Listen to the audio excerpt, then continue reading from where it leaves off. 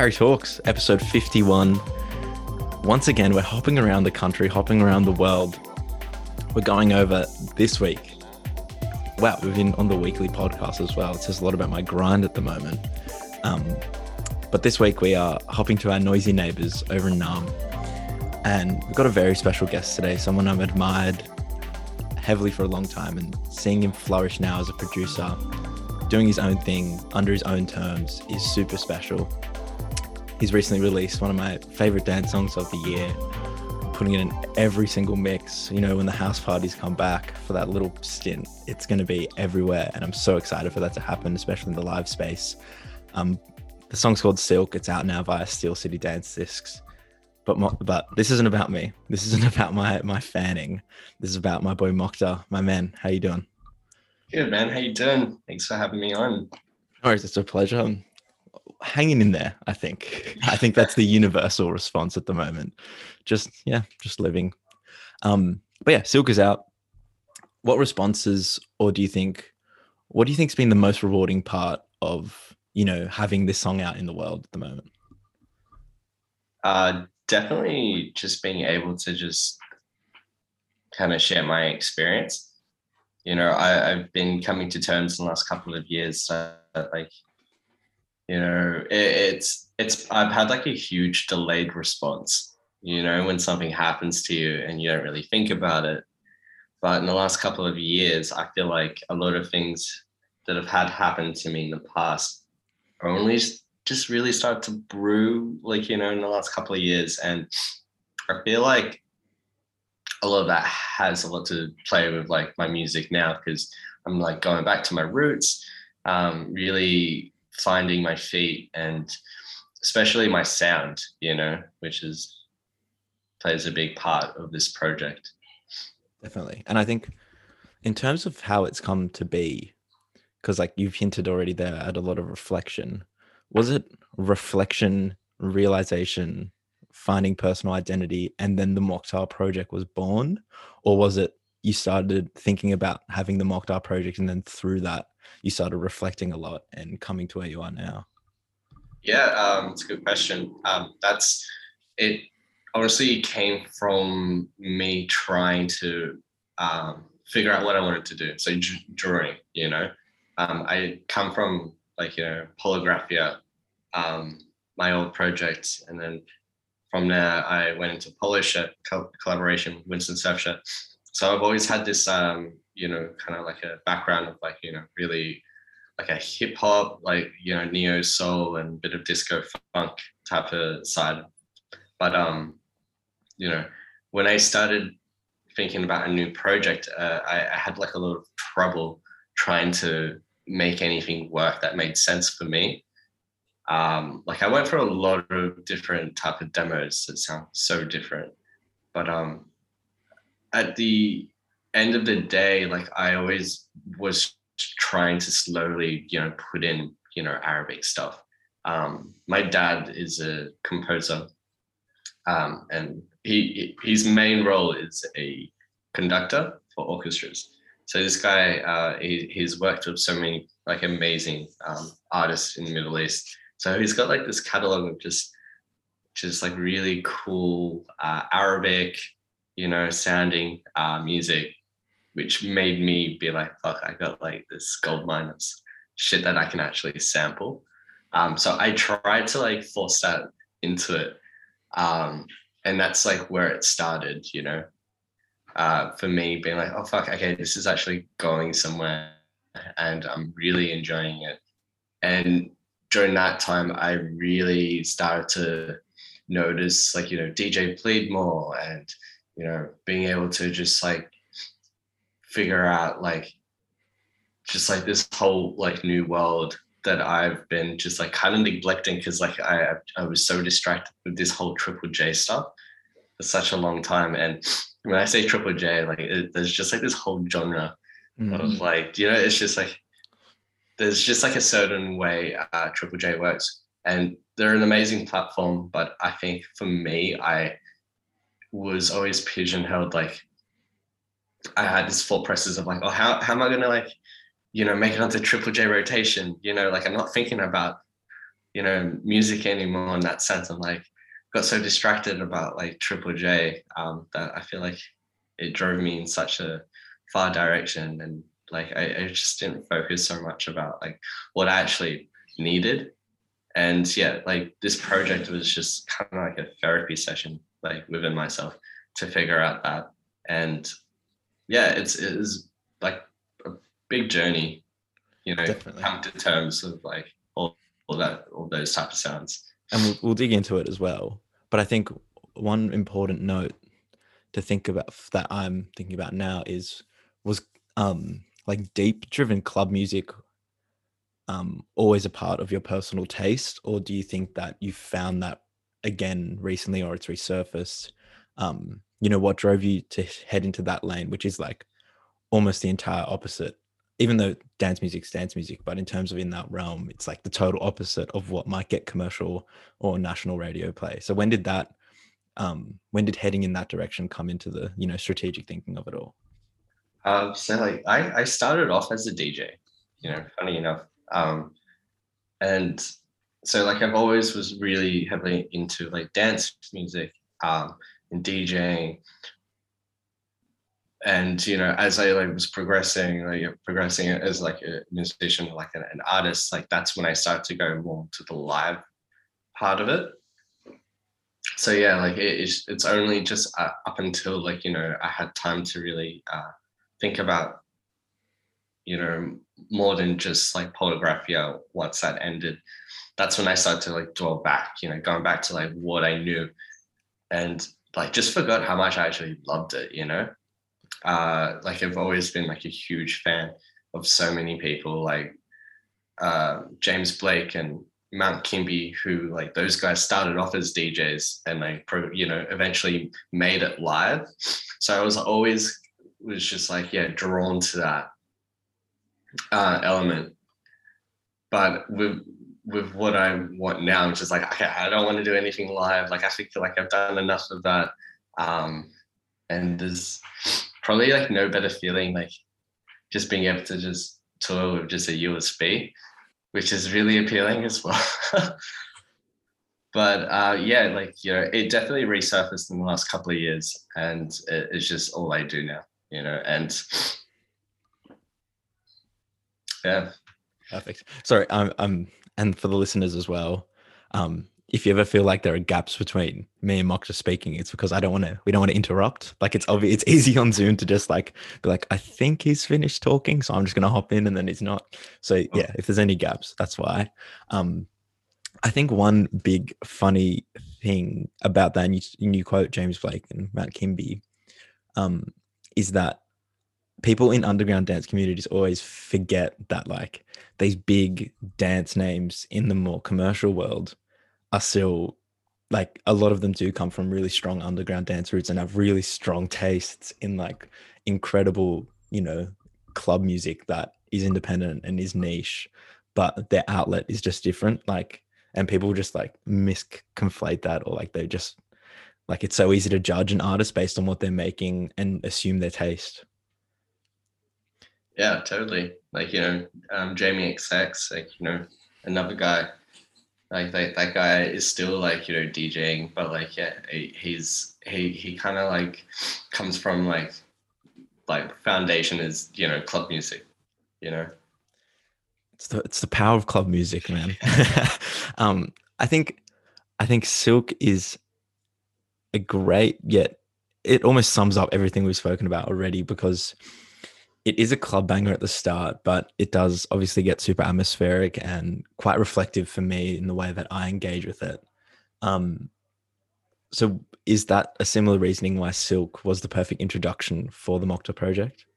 Yeah, for sure. I wanted to be able to use those elements of like, taking the track and making it like blend in as a journey. Like you're not just starting off with just like the same elements. Like I really wanted to just be like, okay, let's just like really kick this track off and like, get people's attention. And like gradually just, slowly just get just really melodic and, start introducing like actual like live instruments into it. because I find that like I'm still drawn to a lot of the stuff, and it's just something I'm just used to as well. So I wanted to take advantage of that. Definitely. And back onto those, earlier projects, um, on a positive note, was there like a beauty in the creative freedom of, like almost the anonymity of it, or writing for others? Um, what are those things, from your songwriting background help now about the way you make and create music as Mokta? I think it like I'm not limited to just sticking to one sound. Like I think producing for people was like a really good thing for me, because when I was in Polygraphia, I did tend to just I'll make a demo and the next day I'd make something else and it'll sound slightly off. Like it didn't really fit that genre. And being able to write for people gave me that space to be like, oh shit, like I can actually just splurge out in like, hip hop, or like, something that's a bit more rocky or whatever. And like, I really enjoyed that. So with this project, like, I don't think I'm going to give myself any limitations. I think I'm just going to give myself this open book to be able to just, if I feel like doing this today, like that's the direction it's going to go. Definitely. And with that, was there like a specific moment or a period, and especially like launching a project in these times is super hectic, but was there a specific moment or period in that transition that you realized like now's the time, that like what was that moment like when you realized, yeah, like this is what my musical project wants to be, this is what Mokta sounds like? Was it a song, was it a moment of reflection? What was that trigger point? Yeah, Silk. Silk was the first one. Silk was just like one of those tracks where I'm like, oh fuck, like I think I can actually, like, I feel like this is going somewhere. And for a while, like when I was sitting on it for a few months just to myself, I hadn't sent it to anyone. I was still quite hesitant about like, I wasn't too sure if this would still work, you know? And I think it only made sense to others when I, really started to describe like the meaning behind the tracks, because most of my work is like I try to really visualize something, with it. So like if it's something that's quite important to me, it needs to have like, a certain video to go with it, because I don't think those type of elements would really bring the track to life as well. So like I try to really make sure that, if something that's gonna, not be so clubby, or like, something that's just gonna be quite chill, the meaning behind it is also just going to be just as powerful, Definitely. And I like, this might be a tricky question to ask, or like a weird one to ask, but do you ever, even so early on, you've revealed a lot about yourself and the way Silk reflects that. Is it challenging to like put your heart on the line and describe a song instead of just letting it sit in the ether? Like, was that process of writing that Instagram caption like a difficult or challenging one, or is it natural to just be like, just to wear the heart on the sleeve and just to give it all and put it all out there?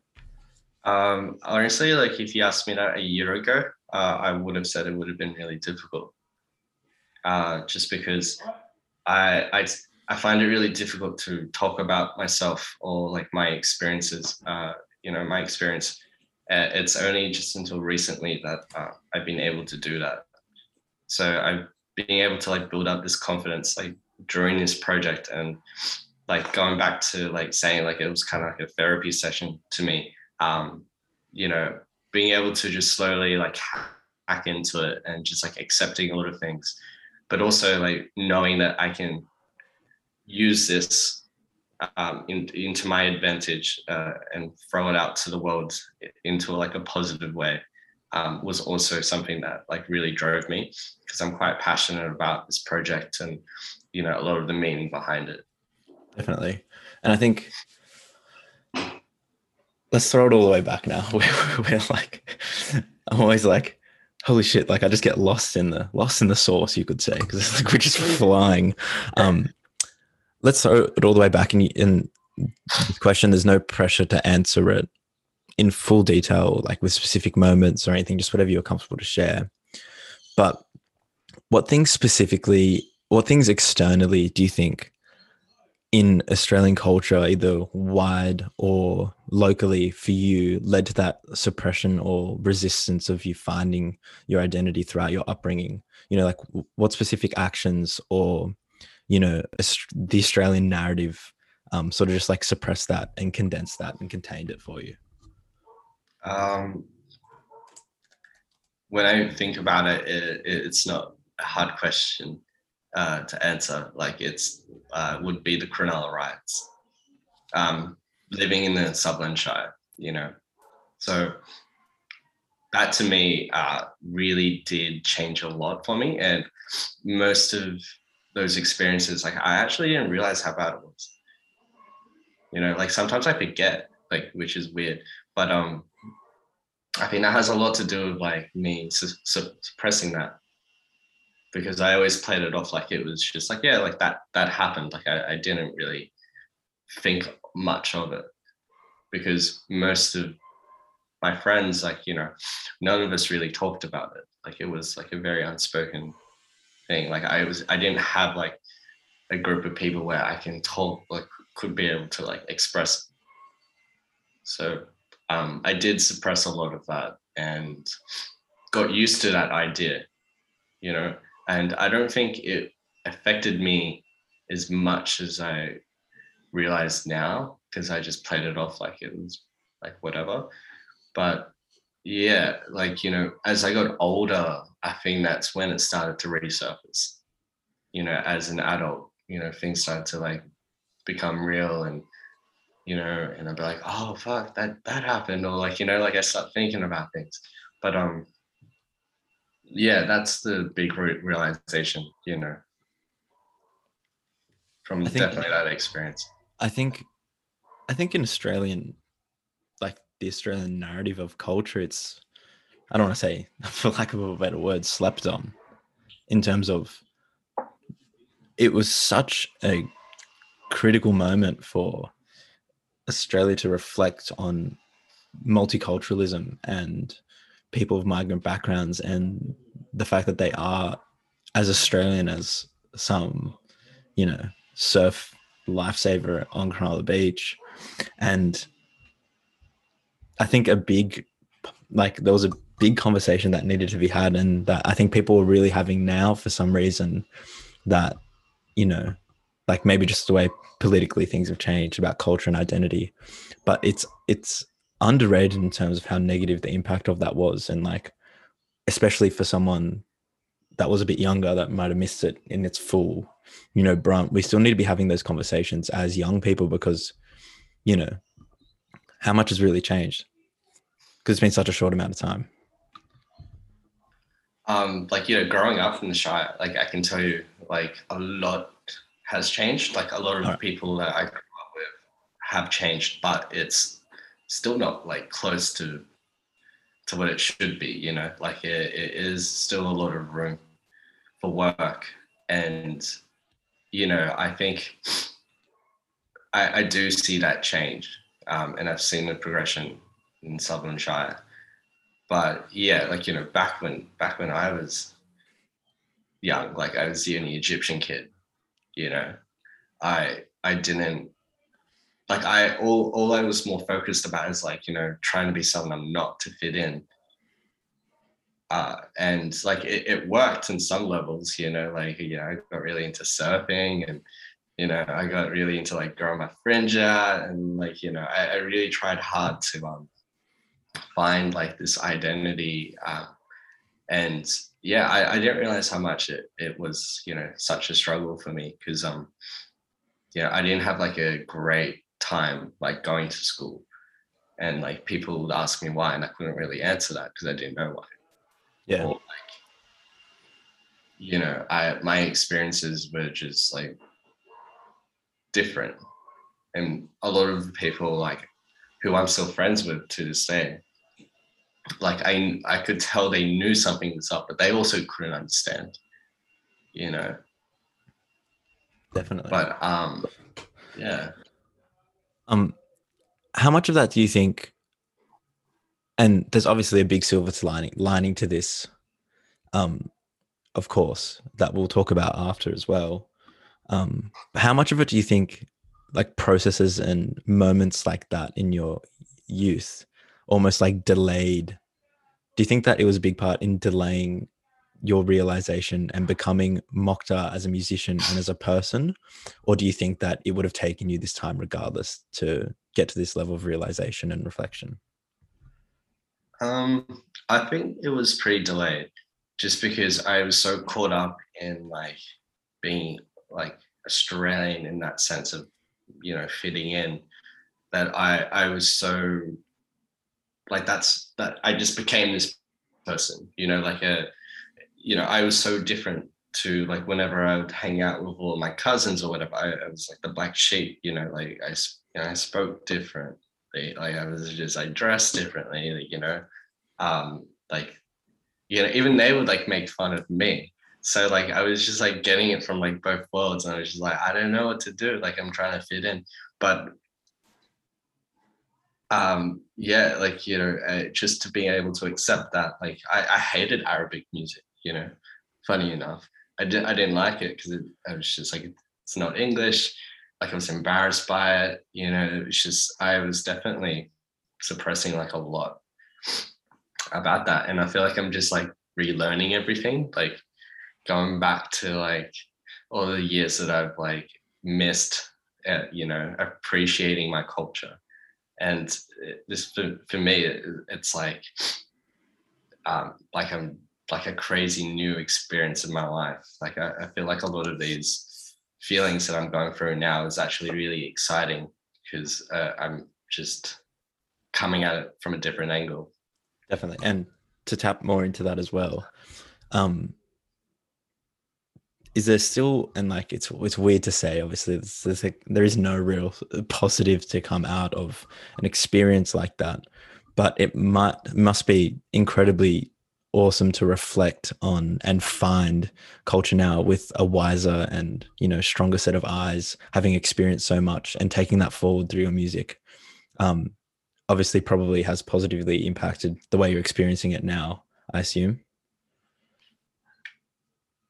Yeah, you know, like I feel good, you know, like and for the first time, like I feel so comfortable, like being able to just like, it's like, I'm going to use this as an example. It's literally the feeling of like when you buy something new and you're like, fuck yeah, like you feel good, you know, like you're going out and you're wearing it for the first time and you feel different, you know, things look different for some reason.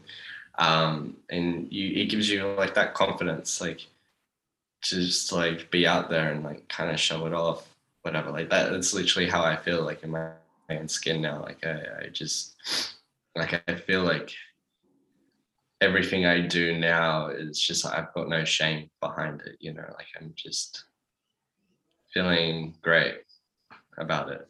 Definitely.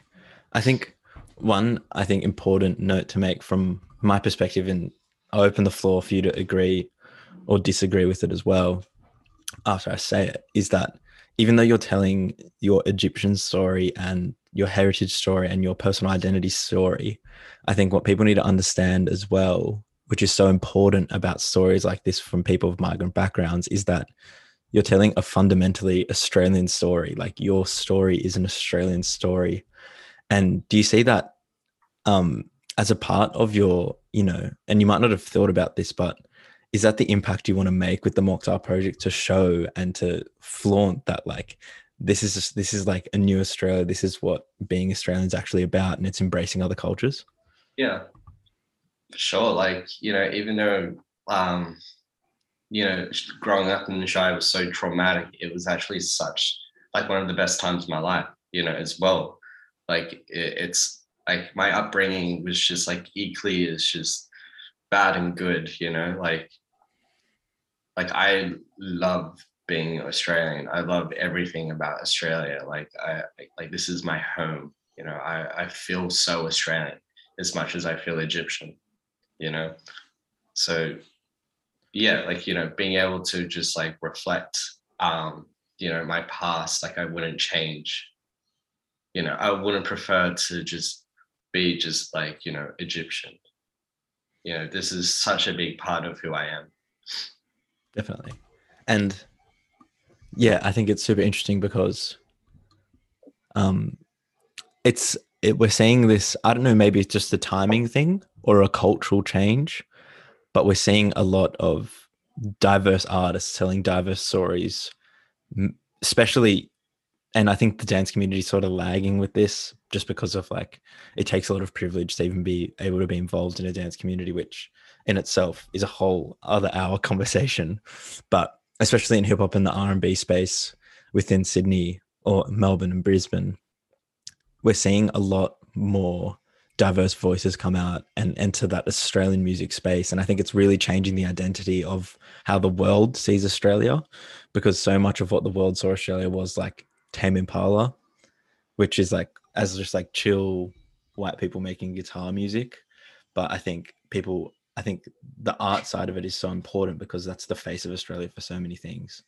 Which, and you're part of that story, and you're just as much a part of that story as like 1-4 is, which is I think super exciting and what I'm so proud of about this project, because you know, like being a Greek kid trying to work in like the music industry or engage with Australian music to go see live music, I had to compromise my taste and myself because I was like, hang on, there's no one that looks like me at these festivals, performing at the festivals or being in the crowd at the festivals. So it's super interesting to see that it's changing, and the focus of what, you know, a city like Sydney looks like is changing because the arts are pushing it so far forward. And I think the dance community still has a lot of work to do in that world.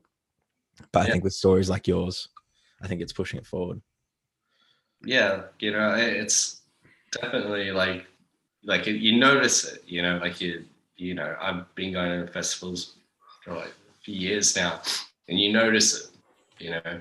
Um, and yeah, like you're right, like there you know, those guys out in the West, like, you know, like One Crew, and there's so many like, you know, amazing artists coming out of that side right now and they're embracing their sound, you know, there's Sampler and, you know, a lot of those type of people where I'm like, I get inspired by that, you know.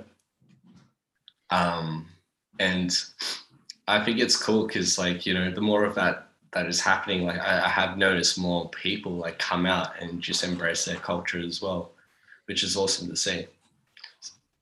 Why do you think, and like this like we could get either philosophical here or the answer could just be I have no idea.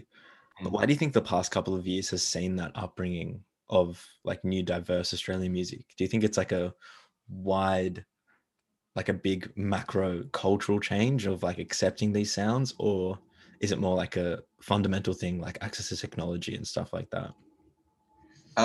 You know, like yeah, like social media technology has a big part of, you know, connecting people.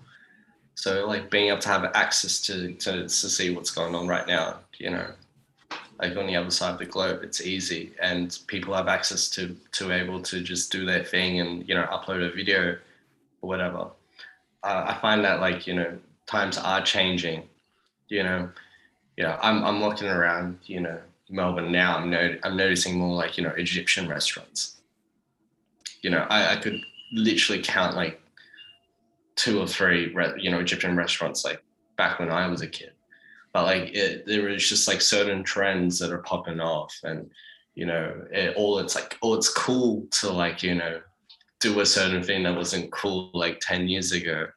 Um, that's definitely, you know, I think it's just like, you know, people are just coming around to it. People are more, you know, open to things, and there's like less shame behind it as well. And I feel like it's cool to be different as well. You know, like I feel like I have this, I guess like I don't know, like I feel like I have an advantage for some reason at the moment, just because for so long, like I didn't really feel like I felt like I had an opportunity. or like people would hear me. But right now, like people are listening. And I feel like I can, tell my story. Definitely. But I'll challenge you on that, because I don't think it's an advantage in identity, or like just because you are different. I think it's always going to be just owning your identity no matter what it is. And if you're willing to put that identity show and wear it on your sleeve, like you could be, and like this isn't a criticism at all, you could be the whitest person in Australia. And if you wear that identity in your sleeve and you target that market and you kill it, and you're relatable and you own that identity and you criticize that identity and you reflect on that identity, people are going to draw to that as well. So I think there's a big uprising in people just loving and embracing and understanding their own identity, which is, I think, where you're winning, rather than it being, you're just different. Yeah, no, I agree 100%. I think like, when I was saying disadvantage in a sense, like I just don't know anyone else, like a lot of people in Australia, doing this. Like I wish there were more people who were Middle Eastern wanting to like get into DJing, or like wanting to like start, writing like crazy bangers, or like whatever, anything in the music industry. Like I just don't see a lot of that. Like maybe because like, like we are definitely disadvantaged, like in that sense, like where you're coming from, and like, but I think it's a good time, like more than ever, to really, push for that, just because like, it's getting better. It's like, it's hard because like I feel like it's hard for me to like, talk this out, because I'm like listening to myself and I'm like, maybe I'm also just playing this like lightly, over the matter. But I'm trying to see, the positives in like what I'm doing now. Yeah. Do you think that was a big part of the reflection in creating Mokhtar, almost like an assessment of what your impact could be, in terms of, if I do this, did you ever think about, sorry, I'll frame it as a question. Do you ever think about, if I do this, there might be some kid watching in Blacktown that is super into this stuff, and then hopefully I can change his perspective of what a DJ looks like or what an artist looks like? Was that ever in your thought process, or is it a natural consequence now that you're super grateful for? Like I haven't been noticing it until recently, about that. Like I went into doing this like with like I don't give a fuck attitude. Like, I went in this like full blast. Like I was like, I don't care what people think about me. I'm just gonna do me. I'm gonna represent who I am. Like you take it, or like when I was sending these demos to people, I literally like attached this, like this is what it's gonna be. Like nothing's changing. Yeah. Like this is it. Like I'm gonna have like full 100%, creativity, like creative ideas behind it. Like I don't want anyone to like have to come in and tell me what to do. And everyone's like, yeah, cool. Like, I came in like really defensive, like, like, and I was like, yeah, sick, do it. I'm like, you're gonna like it, and you have to like it. Yeah. But it's not until recently, like I've been getting like messages from people, and people sharing their stories, and that's what's become real. Now I'm like, okay, like I had no idea. Like I would be playing, this little like playing this type of narrative for people as well. Definitely. And we're sidetracking now, because I remembered just recently you mentioned restaurants. Yeah. And I just want your thoughts. You don't have to, you don't have to answer this for legal reasons. You don't have to answer it. But Cairo, Newtown. Yeah. Is it overrated, in your opinion? Or do you think it hits the mark? No, okay, look, people have asked me this. Like, look, I know that's a stereotypical question. That's a shocker question. I'm happy to answer this. Look, I don't know much about the background of who's running the show. I think the person that's who started is Egyptian, and he just kind of like, he just started this, and he's got people in there running the restaurant. But yes, it is really good. Like, it's pretty authentic. Just because if you ever go in there, they're actually using like proper, the actual instruments, like proper pots, like, that all of that's from Egypt. Perfect. Like, it's just, they're doing it right. And yeah, it's I think they've hit it like perfect. Just like even the falafel, like everything. I'm about to get blasted now because I know everyone listening and all my friends listening, and rightly so, are going to be like, Parry gets an Egyptian guy on his podcast, asks about Cairo. It's like, come on, like. No, it's so fun because like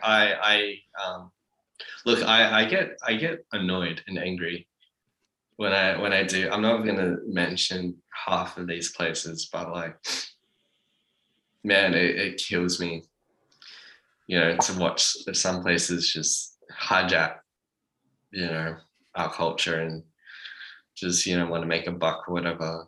Like, it frustrates me.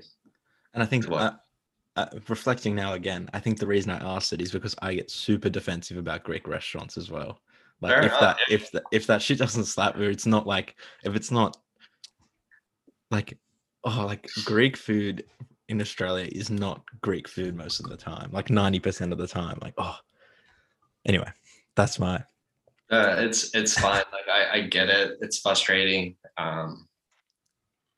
And I feel like I'm like growing more like, frustrated as time's going, because it's just like this huge clap thing going on right now. And, some people like, see that, a gap of like an opportunity to take advantage of something, and they would do it, where like, I feel like most families, who have been around for like, since the 80s doing the exact same thing, they're just they probably just don't have like marble floors or like a cool, like, little like setup, or they don't have like, a cool playlist playing in the background or whatever. I don't know. But like, yeah. Where I'm going. Yeah. Well, I reckon we've spoken about at least half an hour about identity, and I think that was always my intention with the podcast so far. But as always, and of course, this is this horrible way to, flip the switch now. But that's two things about on Parry Talks and our audience, I think, which we always love to dive into. It's identity, and then of course the club music. And I think now to transition, the Silk is out on Steel City Dance Discs. How important was it finding a right home like that? What do you love about the Steel City Dance Disc people, or why do you think they're the people that could best get that message across? I think like all of those guys, like Mo Grab, and those guys are always been killing it, right? They just have like this amazing ability of just like getting shit that they want out, and they just smash things out like constantly. Like they have like so many releases and such a huge following overseas and here at the moment. And I know with those guys, like they're so passionate about their record label, and wanting to be able to just like also, I think it's like a good time for all of us to be able to expand as well. As a record label for them, I think, progression is super important, and they've pretty much have been nailing it for the last couple of years. And when they were interested, in having me on, and like why, they wanted me on, like I felt, they were just more hyped on it than I was, and like I love that about them. And like being able to like work with them has been such a pleasure. And I've always been such a huge like fan of Mall Grab and like what he's achieved. So like, yeah, I don't know. Like it's just like I just feel good being able to like be a part of it. Definitely. And like if the label's, not to get too industry, but if the label's more excited than you, then that's like a pretty good indication of like this might work. Yeah. And it is rare to find that, like genuinely rare to find that sort of attitude. So it's great that it's found a home. Also want to talk about moving to Melbourne. This isn't a shade on Sydney at all, but you know, how important was that moving to Melbourne? Maybe it might have just been a change of scenery for you to get more creative, or was it the people you met? Just what things about changing city and changing to a city like Melbourne helped you embrace and flourish as a creative? I've always loved Melbourne, and I've always been saying I was going to move regardless. But during this time of being in the middle of like finding finding the Mokta project, I just felt drawn to Melbourne and being able to just finish music for some reason. I don't even know if that's like a placebo or like or whatever, but I was just like, well, for some reason it's going really well here. I'm just going to stick to that. You know, the ball's rolling. I don't know if it's just in my head or whatever. Yeah. Like, you know, because I wasn't doing anything different. Like I'm still like in a room writing music. It could be anywhere, but I just felt like, you know, something good about it. And I really wanted to also like get into DJing a lot more. And like in Sydney, like as you know, like there's only so much that you can actually do. You know, there's like a threshold like at the moment, and it's definitely hard. It was definitely really hard for me to like be able to just go out and just like do something, or even just watch, you know, people play, and like being able to like go out to a rave or like, you know, to the clubs, like that's also like a big part of like me getting inspired as well, you know. So Melbourne for me just seemed like that access, you know, and it seemed like the right time for me to do that. Definitely. And like obviously there's a lot of personal growth and personal finding, but I think to properly facilitate that, you need great people either next to you, like supporting that and reflecting on that with you from a supportive point of view, and also like people that you look up to that, you know, help that process come along, that you could have foresight and like someone to look up to as an inspiration. Generally just with finding yourself. So who are those people, those figures that you think that you just want to give a shout out to that just helped you along that journey, and without them might not have been the same? Yeah, Jared, like DJ played, like I keep been, you know, telling people that he's been like a big part. He probably doesn't even know that. I don't think I've even told him, but like he's like inspired me so much, you know, yeah, to do what I'm doing now, just because of like watching him do it, you know. And like I was like, oh, you can actually do this, like Yeah, like man. But yeah, you know, DJ played, and you know, Josh, like, you know, set one even, like, you know, it's just like just to be able to have those guys, like, you know, a part of like this journey has been like so helpful, you know. it's all about the community. Totally, 100%. And well, this has been very rapid 40 minutes, 40 couple of minutes. So we'll start wrapping it up. But I think an important last note to end on before we start asking silly questions is what do you think? And like you can just talk as freely and as glossingly as you want about this, but what's so empowering and powerful about DJing for you and returning to that medium? You know, what were those things that you were missing from it that you did just want to re-engage with and just dive all the way back in? So like, just pretty much the question is, what do you love about DJing? Sorry, what was that? What do you love about DJing? Oh man, everything. Just like being able to just drop whatever you want at any moment. Yeah, you know, like and just having that freedom. Like something about DJing is just like you just feed off people.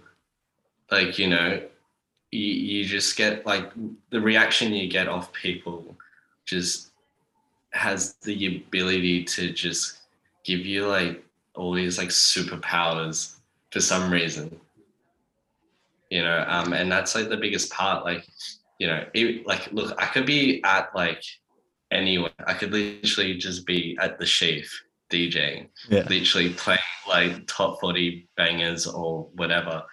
And I would be like enjoying myself so much just because of how people are reacting.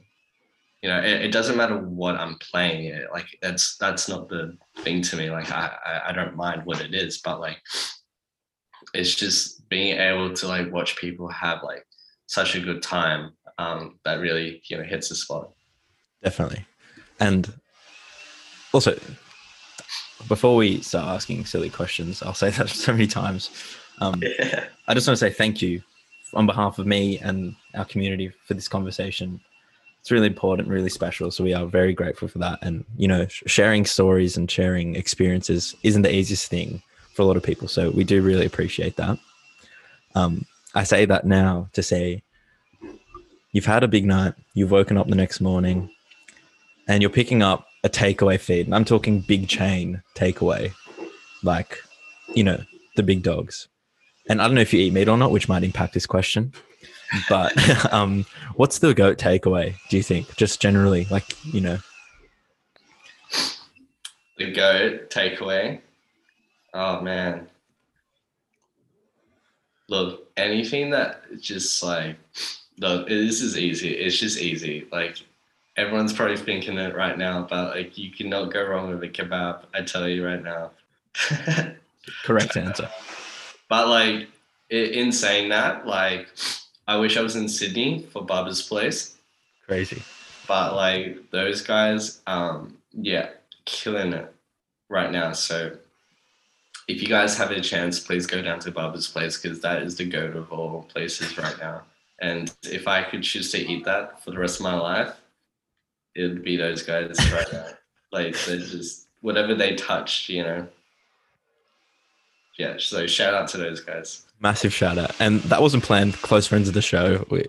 Massive shout out. Sponsor this podcast.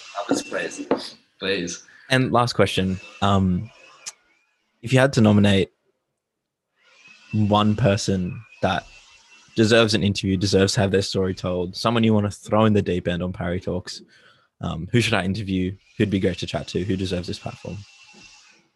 Ooh. And we go global now as well. Oh, yeah, global? We can go anywhere because of the power of Zoom, as they say. Man, it's true. Man, I just want to represent anyone who's like, you know, coming from the Middle East, you know, right now. And there's a lot of like amazing producers out there, and I need to like make sure I'm pronouncing this right. So,